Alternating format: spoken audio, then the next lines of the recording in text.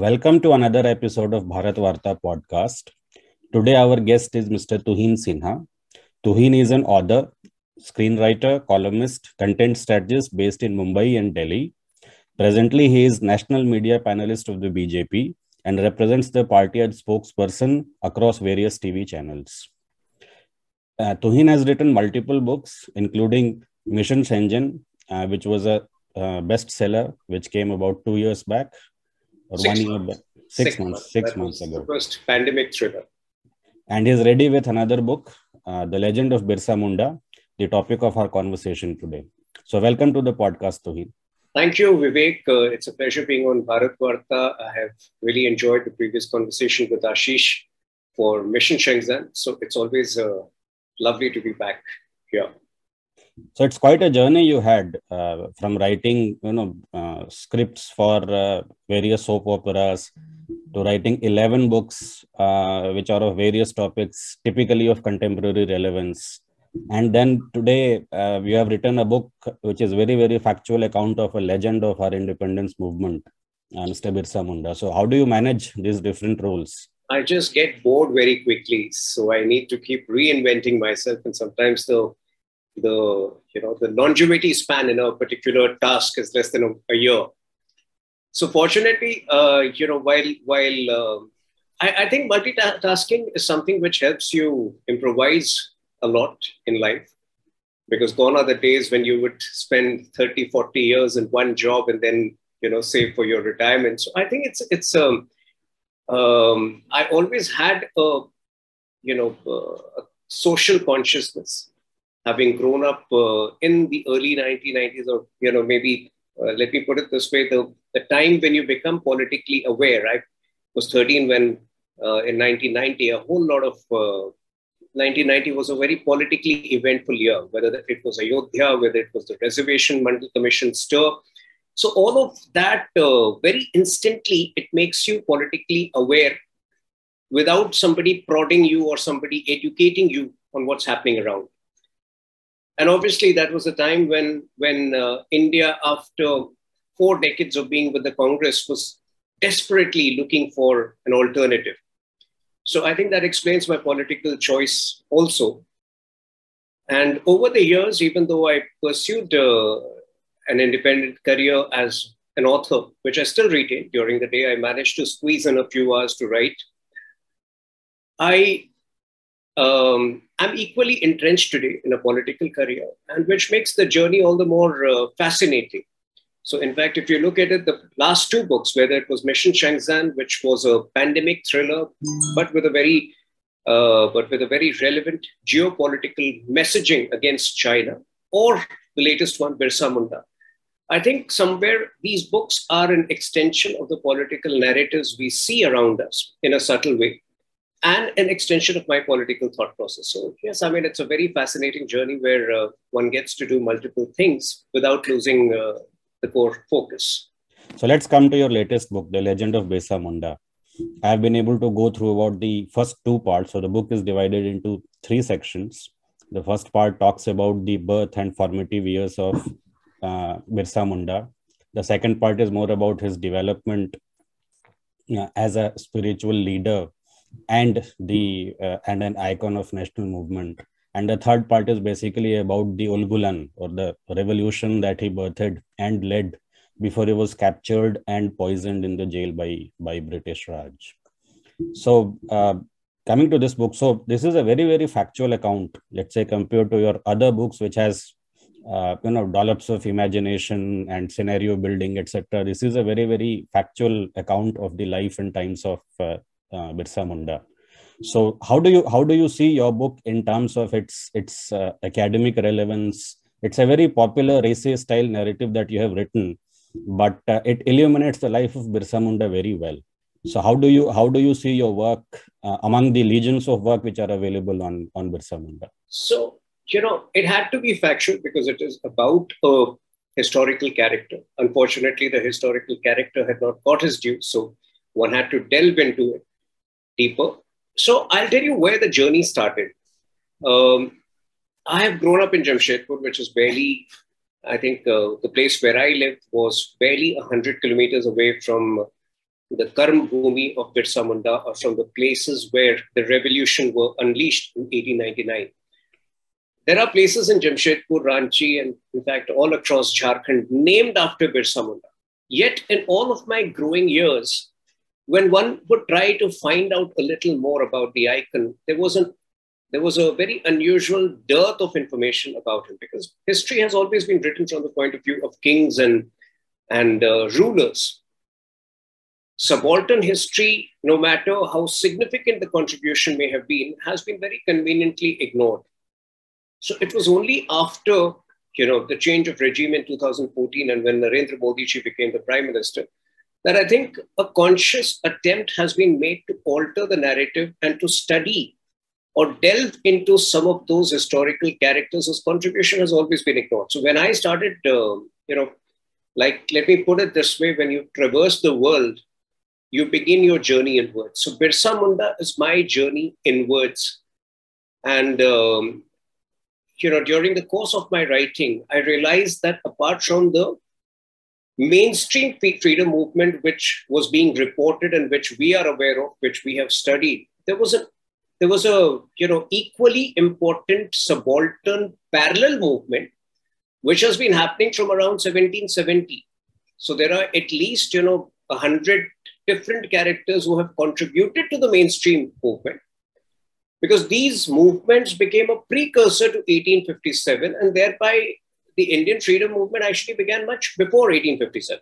That made the entire journey very exciting, to get into the mind of the tribal revolutionaries. See, as far as the writing is concerned, obviously it had to be factual, because it documents the life of one of the biggest revolutionaries which India has ever seen. But at the same time, to be honest, I'm not a historian. So I did not impose any attendant burden upon me to write it in a non-fiction format. Apart from the core character of Birsa Munda, I have taken the liberty of dramatization of some of the events and some of the secondary characters, because that also makes the book more palatable to the younger generation. And at the same time, the core chapters or the bulk of writing of this book happened during the early months of the pandemic in 2020, because the book had been on my mind for a very long time, but because of frequent travel and an increasing involvement with politics, I had put it on the back burner. Fortunately, I came across somebody who was very keen to co-author with me. So the initial draft was written by her. And then it went on, because, it was the first time I was attempting this subject. It went for a lot of rewriting, a lot of editing, and finally the book is out. As you have mentioned that there has been a parallel subaltern movement, independence movement that has been going on in conjunction with the mainstream movement that we see right from 1770 onwards. So having studied some of those aspects, would you say that such movements, starting with your Sannyasi rebellion in 1770, including the movement of Birsa Munda, did they have a wider consciousness of British rule being foreign rule and being exploitative by its very nature because it was foreign rule, and or was it something which germinated due to local issues, which obviously came due to the nature of the British Raj itself, but the local issues like agrarian issues or issues around availability of food and water, etc., that we see happening throughout the 19th century? So, in fact, I'm glad you put forth that question, because if you actually look at some of these freedom struggles in tribal areas, they were rather complex. The Britishers in many of these battles were not directly, the tribals were not directly fighting the Britishers. It was a layered fight. Their direct adversaries were twofold. On the one hand were the zamindars who kept exploiting every time there was a famine or a drought. Instead of actually helping the tribals or the poor, they went out of the way to actually fleece them, impose greater taxes. And on the other hand, at least in Jharkhand and some of the other areas, simultaneously from around 1853-54 onwards, the Britishers also decided to culturally subjugate the tribals. And how did they do this? They, at least in Jharkhand, they set up the German missionary with a very clear target of converting a certain number of tribals into Christianity every year. So I think this twofold enemies or the twofold villains that the tribals were fighting, the zamindars on the one hand, the missionaries on the other hand, and both of them were actually at the beck and call of the Britishers. So that made the fight more layered. And I'll tell you how it would be equally complex, the entire issue. Like many a times, these tribal families or these Adivasis families would actually convert to Christianity due to the lure of money or due to the lure of a better future. So in fact, Birsa Munda's family converted initially, and then when he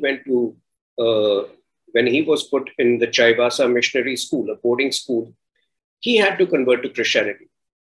Now, when they converted to Christianity, they were given all kinds of sops. They were told that their debts would be written off. But then these missionaries also thrived on the finance of the zamindars. So most of these promises were never respected because the zamindars would stop funding them if they were to, not follow the Britishers eventually. So all of this led to a very complicated situation for the tribals, where eventually they realized, or at least Birsa Munda realized, that the zamindars or the missionaries were only the fronts for the Britishers. And his fight primarily in 1899, 1900 was against Father Hoffman, one of the most wily missionary who was all out on a mission to convert and the British administration. So most of the places that his revolution targeted were government offices and unfortunately some of the churches also. But that's how it was. So one of the constant features of the British Raj that we see is the presence of Indians who acted as fronts for them, whether it was the British Army or the British administration. I mean, the tip of the spear, so to say, was always Indians. And we continue to see that happening even today. I mean, there's no dearth of people who are flourishing today despite not really doing things which are in the best interests of India. So how do you account for the presence of this feature in us? What makes us go against our own country and our own culture? You were asking me on a day when somebody has just confessed that he raised 76 lakhs merely for his livelihood, when at the core of it, the purpose of that campaign was Modi hatred or a hatred for the present regime. So if, hating the ruler helps you generate generating livelihood in the country, so be it. But bottom line is that across history, I think the human race has been very selfish. They haven't bothered too much about what's happening in the country. Very few are politically aware. Very few are conscious of what's happening in the society. Most of them live a very narrow existence, and their primary purpose is to make their ends meet. So that's what the Andolan Jivis are doing today. And that's what some of the people who supported Britishers 100 years back or 150 years back did in those times. The other feature of the British Raj which is actually not talked about much because it is seen as something, which was more of exploitative in nature. But one aspect which is not talked much is the Christian missionary conversion aspect of that. Right from the days of Charles Grant, who came around 1800s and set up missionaries all across India, towards almost till the end of the British Raj, the Christian conversion missions flourished, and they continue today also. And they continue today also. What is their modus operandi? What has it been? Do you see how has it evolved over last 200 years in India, and it continues to remain a problem for India? I'm glad you asked this question, because if you look at it in the last 7 years, this present government under Honorable Prime Minister Narendra Modi has made a very conscious effort to reach out to Janjatis. In fact, I don't remember any Prime Minister having invoked Birsa Munda as many times as he has, or having spoken about the subaltern freedom movement as many times as the present Prime Minister has. I think the core of the problem lies in the fact that this particular community, which comprises a good 9 to 9.5% of our population, somewhere did not, did not get a sense of belonging with the with the previous regimes, which made them vulnerable, A, to Naxal movements, B, to missionaries, and three, to conversions. They were most vulnerable to being converted. So I think the solution lies in in us embracing them more in a more robust manner in the Hindutva fold, because when a politician broaches this narrative that Adivasis were never Christians, they were never meant to be, I think that entire claim is malafide. Like in the course of writing the book, obviously, I have delved a lot into Birsa Munda's religious moorings as well. And during the period 1890 to 1894, when he had, when his whereabouts was not known, when he was an absolute wanderer, he was being tutored, or he was under the tutelage of a Vaishnavite guru, Anand Pandey. And most of the teachings revolved around Mahabharata, revolved around Ramayana, and revolved around Bhagavad Gita. And in fact, even after Birsa Munda re-emerged in 1894, when his villagers suddenly, sensed some spiritual powers in him or extraordinary healing abilities in him, and when he first, for the first couple of years, became famous as a social reformer and a healer, most of his teachings again would be from the Gita, Ramayana, or Mahabharata. So merely because some practices of the tribals are different by way of their habitation, whether it is nature worship, whether it is worshipping certain gods, like Singabonga is the god which they refer to or revere most commonly. That is on account of the habitation. Tomorrow, if you were to start living in a forest, or if I were to start living in a forest, and would, 1 year down the line, some of our cultural practices would change because of the habitat. But that by no means meant that it was a different religion. In fact, tribals at that point of time were not educated enough to understand, perhaps comprehend so much the difference between culture and religion. Whatever research I have put into it, based on that, I can safely infer that Birsa's teachings were part of a distinctive cultural identity. In fact, they were meant to get back all of those Munda community members or tribal community members who had converted to Christianity back into the fold of the ancient religion they performed, they practiced. But there was never any antipathy towards the Hindu religion, something which some of the present-day leaders presently propagate. So I think a greater sense of belonging needs to be developed, which the Honorable Prime Minister has rightly been doing. And in fact, I have made a few suggestions to the Honorable Prime Minister through a letter I sent some time back. I do feel that conferment of Bharatvaarta to Birsa Munda can be a big catalyst in unifying the tribal community and making them realize their own contribution in the nation's history. Because some of them are brainwashed by missionaries, some of them are brainwashed by Naxals, and often they are not aware of their own, past antecedents.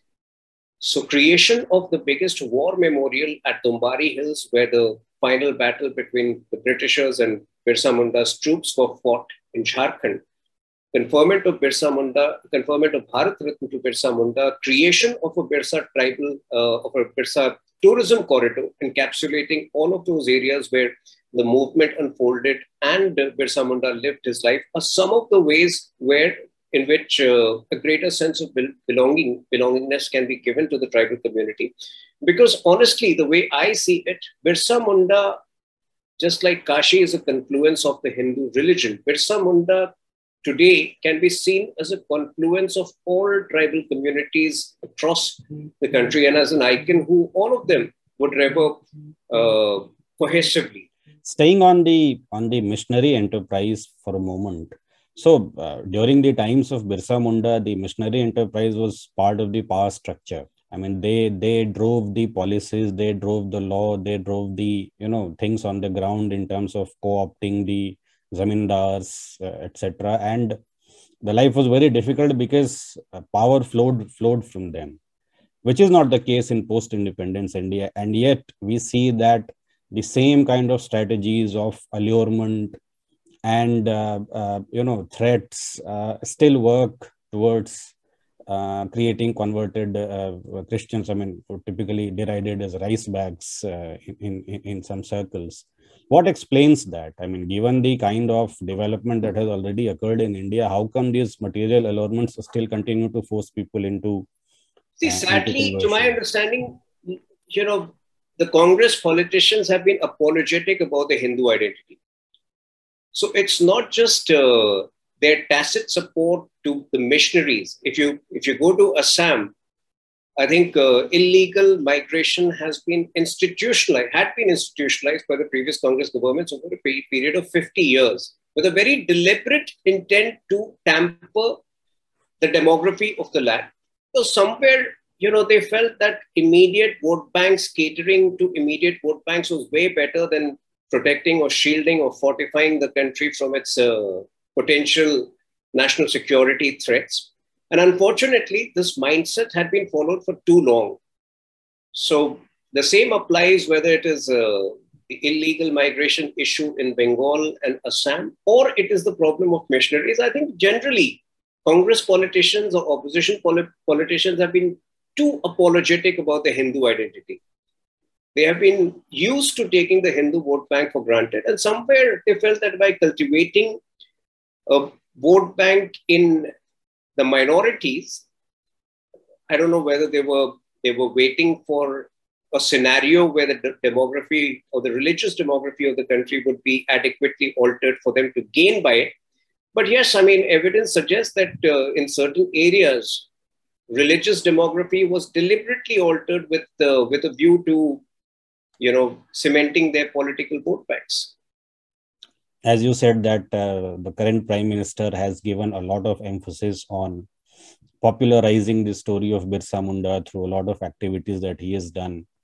I mean, Birsa Munda has, at least in Jharkhand, I mean, I also come from Bihar, and we are from the same state before it was bifurcated. I still don't see a difference. Yeah, exactly. So, I mean, the story is very well known in Bihar. I mean, the airport in Ranchi is named after Birsa Munda. There are schools and colleges and universities and roads which are named after Birsa Munda. He is a very well known figure in that part of the region. Why is that story not known very widely across India? I mean, if you look at some of the other figures of independence movement, they are called mainstream figures, and they are known across India, but not someone like Birsa Munda. Why is that the case, according to you? I think we had a snobbish attitude towards the poor and towards the tribal population. So even though, if you ask me, even though I've only initiated preliminary research into it, I can say that even Subhash Chandra Bose's attempts to create, or his efforts in creating INA, could have been inspired in some way by Birsa Munda. Birsa Munda managed to do it in a smaller scale. In fact, Suresh Prabhuji was there for one of the online events of the book, and he was wondering that at a time when communication was so restricted and limited, even in urban centers, for a 24, 23-year-old person to actually create a network of, a kind of a private army across villages, and villages that were largely engulfed in jungles, and do it in a way that the Britishers were completely taken by surprise, despite the fact that he was on the radar of Britishers for at least 2 years before that. That speaks volumes about his leadership quality. So, the only reasons which come to my mind for him not having got his due is a generally snobbish attitude, which we have had in the first 50 years of our independence, thanks to the regime which was ruling India then. I think they were too enamored of people who would oppress us. So naming roads after Aurangzeb and naming roads after Babur were in things in those point of view. I mean, the definition of secularism was completely different. I'm glad we have so many open debates over here now. So somewhere I think we had a very apologetic attitude towards our cultural identity. Culture, it was okay to compromise on culture as long as steel plants were built. And that tendency had existed for far Even too those long. were not built very well. And Yeah. But then to give them a benefit of doubt, which one should ideally not give. History has generally always been written from the point of view of kings and rulers. And in fact, that is one of the challenges when you try and discover the lives of these subaltern heroes now, because their lives were never really documented during the lifetime. In fact, the impact of the revolutions were recorded or were noticed only after their death.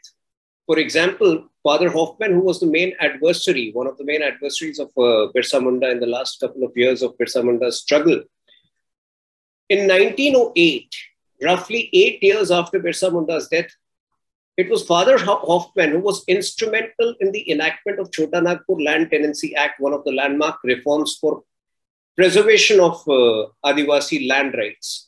So either it was remorse, which I doubt, or it was a genuine realization of the impact that Birsa Munda's revolution had left behind. Most of these, the impact of most of these revolutions were noticed only after they were gone.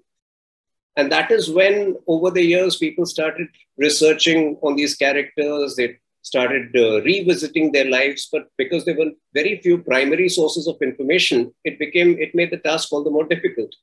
In fact, that is one of the reasons I have consciously, dramatized certain portions instead of making it a non-fiction book. Because, like I said, I don't qualify to be a historian in the authentic sense of the word. And two, like I said, there were restrictions in terms of travel during the first few months of the pandemic when the book was being written. But I hope it's the present form makes it more entertaining and more easily consumable for the present generation. And they relate to Birsa Munda's character in a more robust way. So on that Chota Nagpur Tenancy Act, which Father Hoffman sort of pioneered and which provided land rights to Adivasis. So one of the theories there is that this was actually done because by that time, the tribals were getting a national consciousness, could have become part of the national mainstream movement. And by solving the current problems for them, which was basically giving them land rights and economic opportunities within that region, they were sort of contained within that space, and which is what we see continuing post-independence also. So we talk of tribes as something different rather than, working on those issues with the same sort of mindset which you create steel plants, for example, right? So, one of the disadvantages of that act was that instead of them getting integrated into national mainstream, they actually remained aloof. So, that could have been one of the strategies which they came forward. But again, on another note, just look at the legacy which Birsa Munda has left behind. Yeah. Jaipal Munda, if you've heard the name, many unfortunately haven't. Jaipal Munda was the only tribal leader who was a member of the Constituent Assembly. And in fact, again, because I was researching on Birsa Munda, I generally took the research a little beyond him. Some of the finest and the most erudite speeches during the making of Constituent Assembly, during the making of framing of our Constitution, have been by Jaipal Munda. In fact, in terms of intellect, I would rate him as high as B.R. Ambedkar. But unfortunately, again, because of the somewhat snobbish attitude which we have had, or a selective attitude which we have had towards historical figures, hardly anybody knows him. But I'm sure he was inspired, belonging to the same clan. I'm sure he was inspired by Birsa Munda in a big way.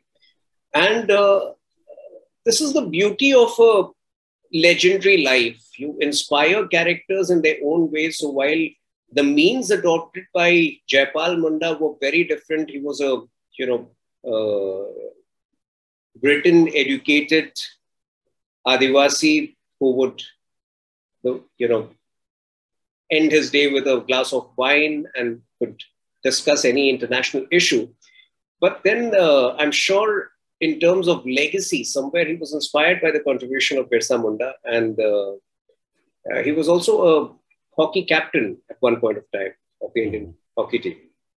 So what would you say are the takeaways from the book that you have written about the life and times of Birsa Munda that our listeners should know? Well, Birsa Munda, is growing. It's still growing upon me, and I'm sure it's still growing upon the country also. Because when I first shared the book cover with a few friends in Mumbai, a couple of them were confused, and they asked me, "Is he a mythological figure or is he a historical figure?" So I think the awareness. I guess that may also be because the appellation of Bhagwan is not necessarily associated with figures who are merely 120 years old. So. But I still feel the awareness about Birsa Munda beyond Bihar, Jharkhand, Orissa, Chhattisgarh, and Madhya Pradesh is still quite low. So if the book manages to acquaint and educate people about a fantastic and fantabulous life of 25 years, that would be a big achievement. But like I said, the book is still growing upon me, and I'm sure the character would still grow upon people a few years down the line because it's still an evolving brand. People still don't know too much about it. Unlike some brands where there is a surfeit of information, there is still a dearth of information, which my book and maybe a couple of other books which come out in the years to come may solve that. But if you ask me today, Birsa Munda is an emotion, it's a thought process. It's about the dark horse, gathering the conviction, gathering the wherewithal to fight a much superior, much more capable, or much more, much stronger adversary, and managing to surprise the world. So, somebody may be facing that situation in the corporate world today with an oppressive boss. Somebody may be facing that situation in a morbid personal relationship. So I think it's that sentiment of fighting back against a much stronger enemy, and being able to do something which surprises yourself and the rest of the world, leaving a legacy behind. Quite a fascinating story. Yeah. So would request listeners to buy Tuhin's latest book, The Legend of Birsa Munda. Thank you for your time. In fact, I would love to send you a physical copy. This is the book.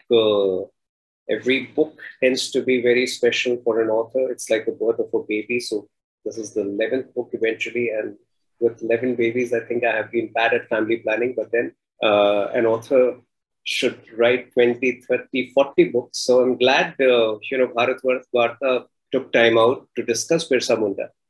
And I do hope more is written about Birsa Munda in the years to come. Thanks, Tuhin. Thanks for writing the book. Thank you. Thanks for being on our podcast. Thanks a lot. Thank you. It was lovely having this discussion with you. Thank you so much. And a very happy new year to all your viewers. Thank you. Thank you for tuning in to this episode of the Bharatvaarta podcast. If you want to see more content like this, then don't forget to subscribe to our channel. We started Bharatvaarta to facilitate long-form discussions on politics, policy, and culture. We don't necessarily endorse anything that was said in this episode. If you wish to offer us feedback, do reach out to us on social media. We are at Bharatvaarta on Facebook, Twitter, and Instagram. You could also get in touch with us on our website, www.bharatvaarta.in. The links are in the description below. Until next time, stay safe, take care, and Jai Hind.